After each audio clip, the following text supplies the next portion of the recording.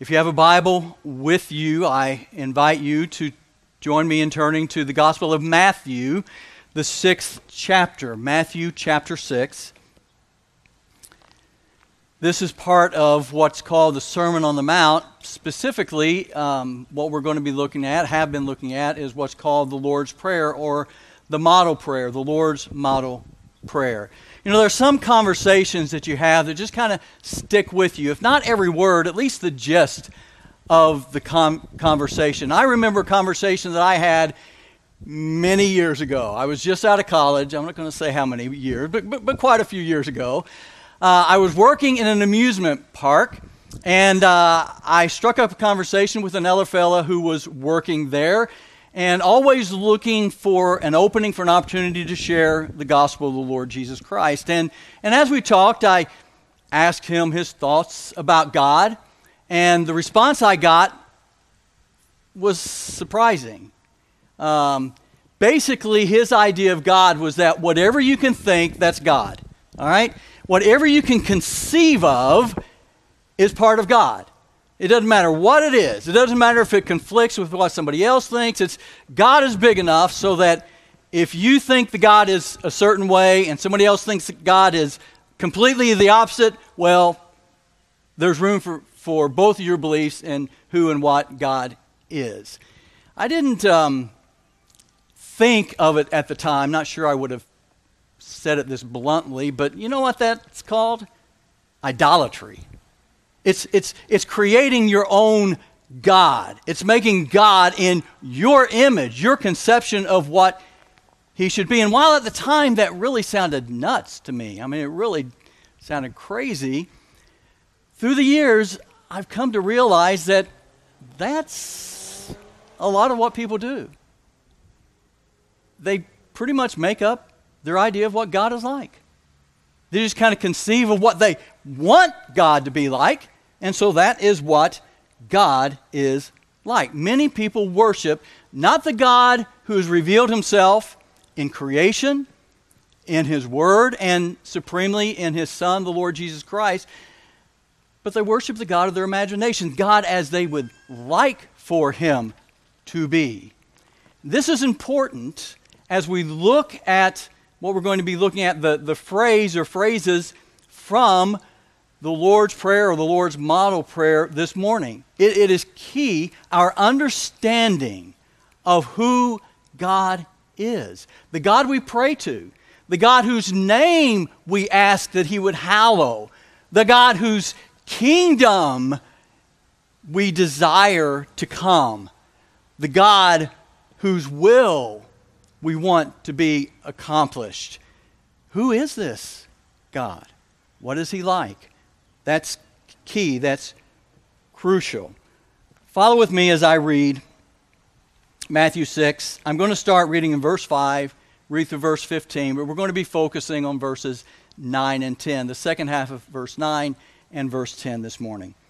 And when you pray, Jesus said, you must not be like the hypocrites, for they love to stand and pray in the synagogues and at the street corners that they may be seen by others. Truly I say to you, they have received their reward. But when you pray, go into your room and shut the door and pray to your Father who is in secret. And your Father who sees in secret will reward you. And when you pray, do not heap up empty phrases as the Gentiles do, for they think that they will be heard for their many words. Do not be like them, for your Father knows what you need before you ask him. Pray then like this: Our Father in heaven, hallowed be your name. Your kingdom come. Your will be done on earth as it is in heaven.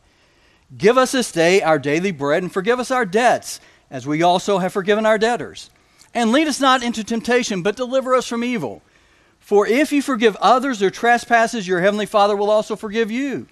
But if you do not forgive others their trespasses, neither will your Father forgive your trespasses. Now, I mentioned we've looked before at part of this prayer. We actually began looking last week.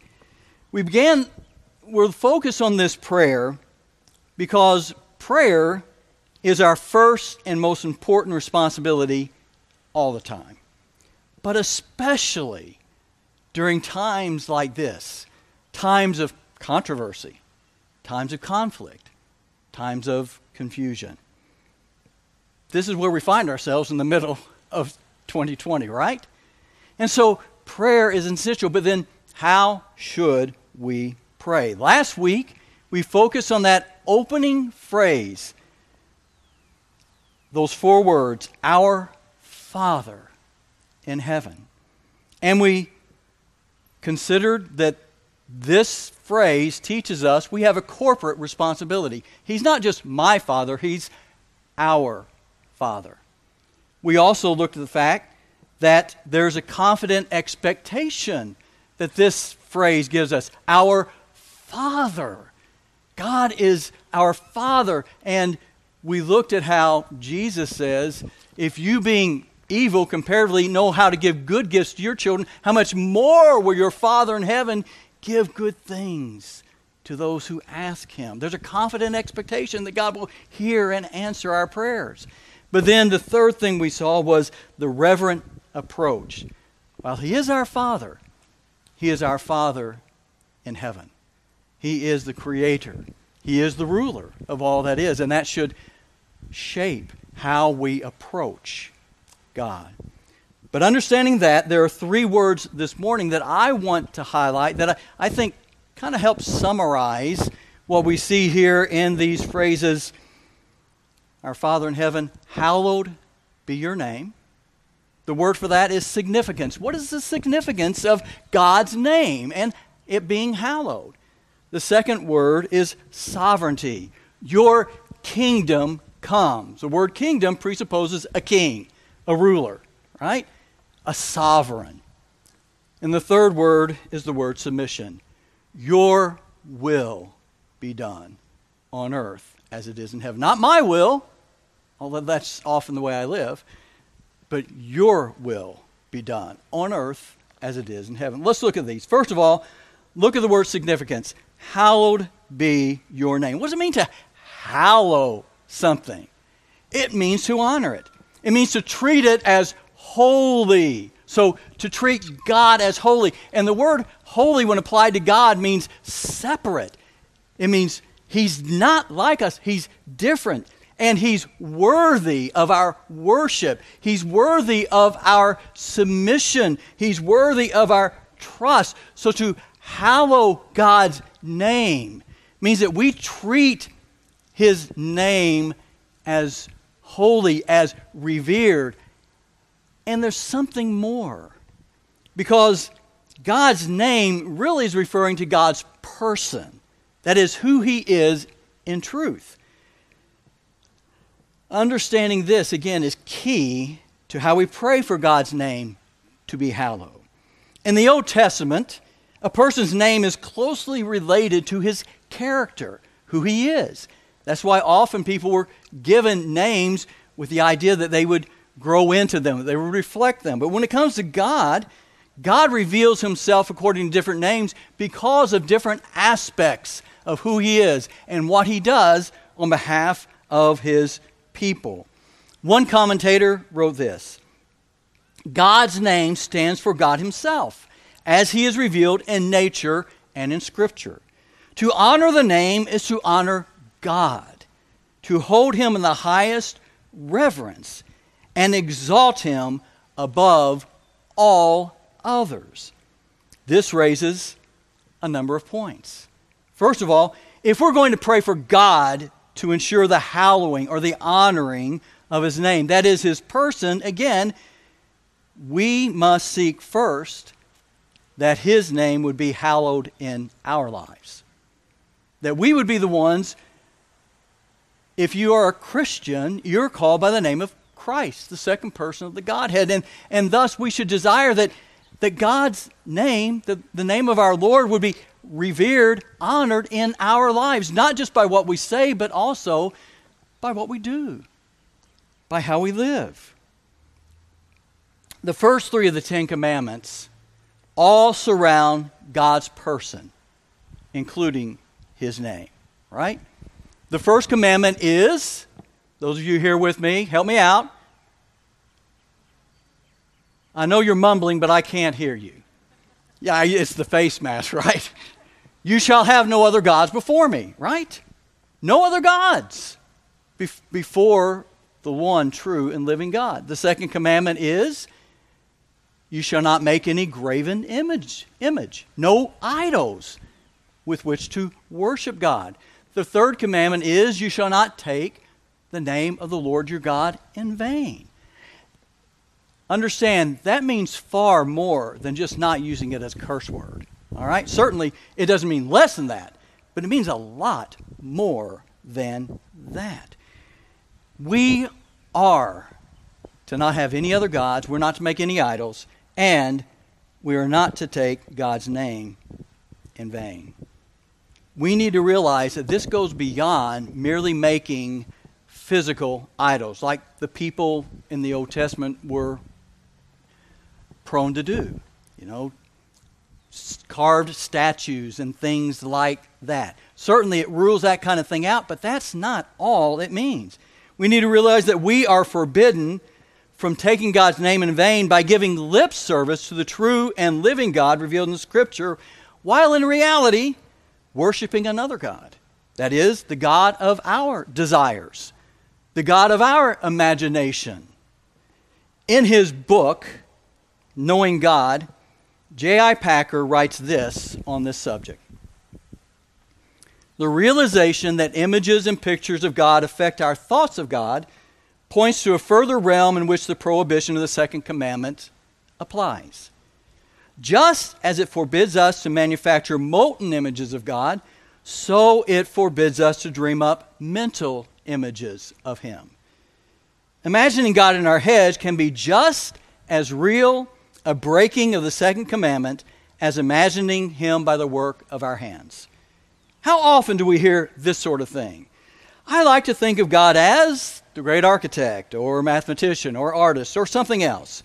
Or, I don't like to think of God as a judge. I like to think of Him simply as a father.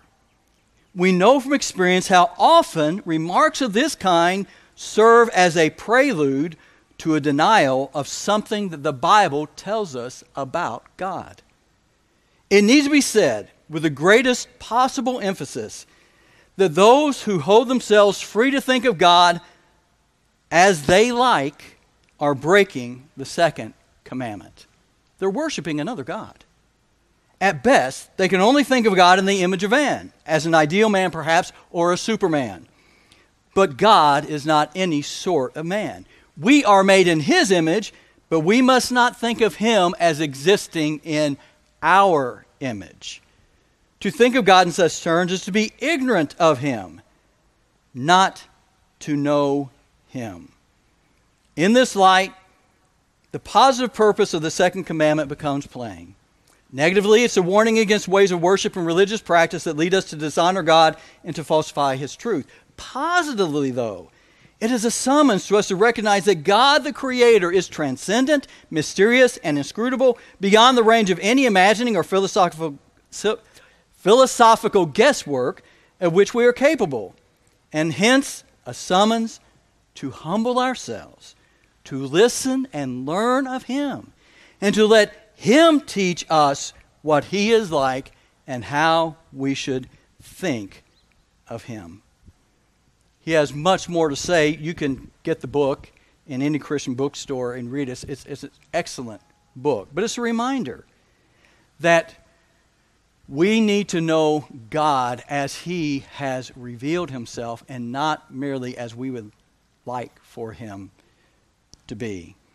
I've read to those of you who are regular attenders at least a couple of times something that Kevin D. Young wrote in a blog post about different perceptions of who Jesus is.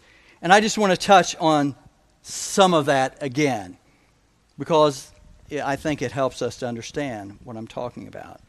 He writes, the greatness of God is most clearly displayed in His Son, and the glory of the gospel is only made evident in His Son. That's why Jesus' questions to His disciples is so important. Who do you say that I am? The question is doubly crucial in our day because not every Jesus is the real Jesus.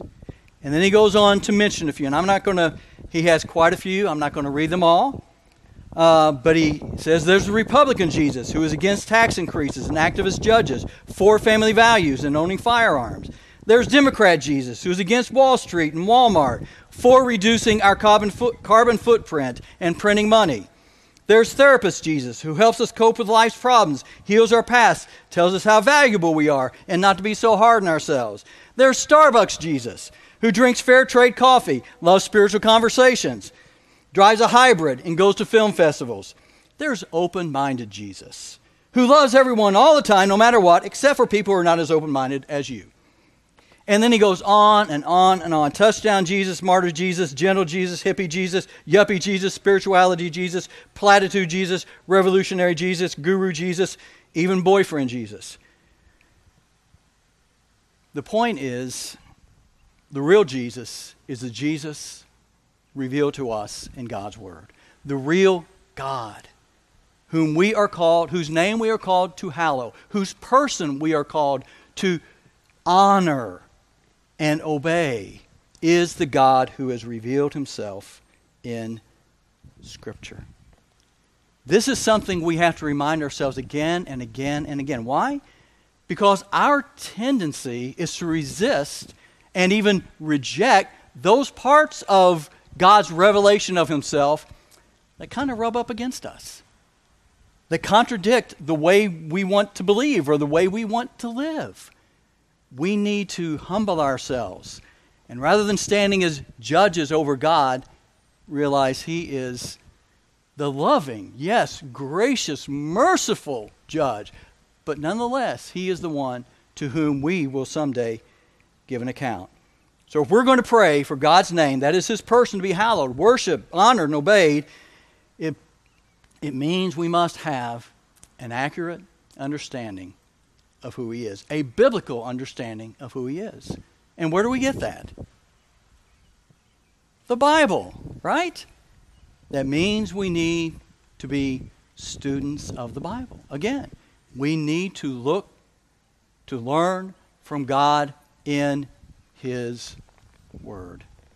That's the word significance. What does it mean that we're to hallow God's name? It means we're to honor him in our lives, honor who he truly is. Which really leads to the second word, and that is sovereignty. Our Father in heaven, hallowed be your name. Your kingdom come. Your kingdom. As I mentioned earlier, the word kingdom conveys the idea of a king, someone to rule over it. At the beginning of his earthly ministry, Jesus proclaimed this message: the time is fulfilled, and the kingdom of God is at hand. Repent and believe in the gospel. That's Mark 1:15. The kingdom was at hand because the king, Jesus, had come. But it wasn't the kind of kingdom that many people were expecting. The Jews and even Christ's followers. After his arrest and before his trial and crucifixion, Jesus said this to Pilate: my kingdom is not of this world. If my kingdom were of this world, my servants would have been fighting, that I might not be delivered over to the Jews. But my kingdom is not of this world. In other words, it doesn't operate the way worldly kingdoms do. When we pray, your kingdom come, we are praying that the King, Jesus, would rule. That he would ultimately rule in this world, but that first and foremost, he would rule in our hearts and our lives. Now, ultimately, our prayer desire should be for Christ to come again and to reign as King of Kings and Lord of Lords. We look forward to that day. Maranatha, Lord, come. Especially in 2020, right? We really, Lord, come and fix all of this mess. His program and plan should be the preoccupation of our lives and our prayers. But until he comes, our prayer should still be, Lord, your kingdom come. Your kingdom come increasingly, perhaps incrementally, in the lives of more and more people. It's not automatic, because there is a resistance to his reign, to his rule. Let me give you an illustration of why this is so difficult, especially those of us who are Americans. Theologian and author R.C. Sproul used to tell a story about the reaction of British evangelist John Guest when he came to the United States. He writes, when my friend John Guest, who was a noted evangelist in England, first came to the United States in the late 1960s, his first exposure to American culture was in the city of Philadelphia. During his first couple of days there, his host escorted him around the city to attractions such as Independence Hall and the Liberty Bell, and they told him stories of the American Revolution to introduce him to the history of this new world he was embracing as his home.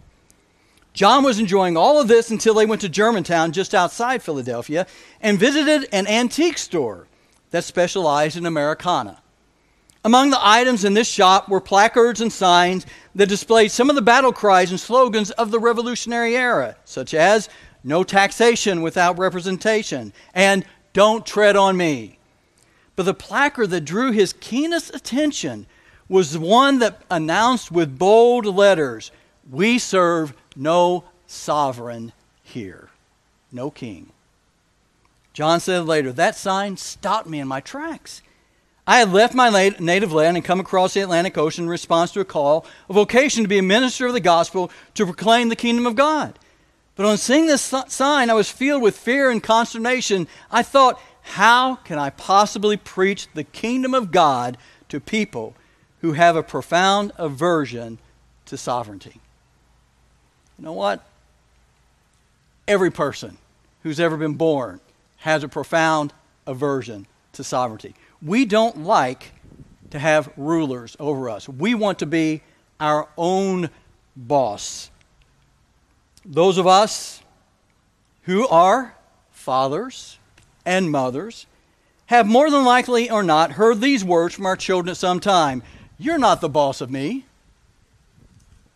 Whether we ever consciously say those words to God or not, what do our actions say? In Luke 19, Jesus tells a parable about a nobleman who went into a far country to receive a kingdom, but gave his servants money before leaving and instructed them to engage in business in his absence. But we read this, "But his citizens hated him and sent a delegation after him, saying, 'We do not want this man to reign over us.'" That's the heart attitude of every person outside of Christ. And even for those of us who have trusted Christ, it is still a battle that goes on. It is still a struggle that we live with. The Apostle Paul writes in Galatians 5:17 that the desires of the flesh are against the Spirit, and the desires of the Spirit are against the flesh, for these are opposed to each other. This warfare that's going on between the flesh, that is our natural desires, and the Spirit of God who indwells us is essentially over who will be king in our lives, who will reign, who will rule in our hearts and in our lives. Do you pray for God's kingdom to come, to truly come, starting in your own heart and in your own life? What would that look like? Well, that's the third point. The third point is submission. That's the word. Our Father in heaven, hallowed be your name. Your kingdom come, your will be done on earth as it is in heaven. In many respects, praying your will be done on earth as it is in heaven is the counterpart to the prayer, your kingdom come. Because where the king rules, his will is done. If he's truly ruling, his will be done. Now, it will never be done perfectly in our hearts and in our lives this side of heaven, this side of the return of Christ. But it should be done consistently. His will should be done on a regular basis in our hearts. That should be our great desire. Now, ultimately, it will be done when Christ returns. The Apostle Paul writes this in 1 Corinthians 15 about when Christ comes and conquers and sets up his rule. He writes this, "For as by a man came death, by a man has also come the resurrection of the dead. For as in Adam all die, so also in Christ shall all be made alive, but each in his own order. Christ the first fruits, then at his coming, those who belong to Christ. Then comes the end. When he delivers the kingdom to God the Father, after destroying every rule and every authority and power. For he must reign until he has put all his enemies under his feet. The last enemy to be destroyed is death. For God has put all things in subjection under his feet. But when it says all things are put in subjection, it is plain that he accepted who put all things in subjection under him. When all things are subjected to him, that is Christ, then the Son himself will also be subjected to him who put all things in subjection under him, that God may be all in all. This is just saying that ultimately that's what will happen. But in the meantime, the rule of Christ should be increasing in our hearts and in our lives. It comes whenever we are converted to Christ, converted to faith in Christ. That is God's will being done. 2 Peter 3:9, Peter wrote, "The Lord is not slow to fulfill his promise," that is the promise of the return of Christ, as some count slowness, "but is patient toward you, not wishing that any should perish, but that all should reach repentance." So those of you within the sound of my voice, whether you're on the grounds or whether you're watching on the live stream, have you come to that place in your life? Have you come to the place where you recognize that what the Bible says of all is true of you, that all have sinned and fall short of the glory of God, that you have failed to obey God as he deserves to be obeyed, and that what you have earned through your disobedience is judgment? The wages of sin is death, the Bible says. But the free gift of God is eternal life through Jesus Christ our Lord. Have you come to the place where you realize that you need a Savior from sin? And have you repented, is the biblical word, turned from your sin, from ruling, reigning in your own heart and in your own life, and put your faith in Jesus as Lord and Savior of your life? Do it now if you haven't. Just right there in your heart, wherever you are. Say, "Lord Jesus, I am a sinner. You are the only Savior. I put my trust in you. I turn from ruling over my own heart and my own life, and I put my trust in you." And he will receive you. All who come to him, he will not cast out. Trust in him. God's will be done. Ultimately, it should be done increasingly on earth. Where? In our hearts and in our lives. The Apostle Paul wrote in Romans 12:1 and 2, "I appeal to you, therefore, brothers, by the mercies of God," or in view of God's mercy, "to present your bodies as a living sacrifice, holy and acceptable to God, which is your spiritual worship. Do not be conformed to this world." In other words, don't live like the world does. Don't do like you used to do. But be transformed by the renewal of your mind, that by testing you may discern what is the will of God, what is good and acceptable and perfect. In Micah chapter 6, verse 8 in the Old Testament, we read this, "He has told you, O man, what is good," that is, what is God's will. "And what does the Lord require of you but to do justice and to love kindness and to walk humbly with your God." You know, one of the benefits of praying for God's will to be done on earth as it is in heaven is that the more we pray this, the more we become attuned to when and where God's will is not being done. And this leads us not only to pray with more fervency, but also to act with more urgency. And again, it starts with us, but then it doesn't stay with us. We not only pray for more of our lives to be surrendered to Christ's lordship, but we use the means that God has given us. Again, his word, prayer, fellowship with his people. As iron sharpens iron, so one sharpens the countenance of another. We use these means, self-denial and service to others in order for the Lord's will to be done. But we don't just focus on ourselves. We also pray for unbelievers to be converted. Ultimately, if we're going to change actions, we have to change attitudes. If we're going to change attitudes, we have to change hearts, heart dispositions. It starts with the heart. It starts with where people are in their hearts. I recently listened to the testimony of a Turkish man who pastors a Christian church in Izmir, Turkey.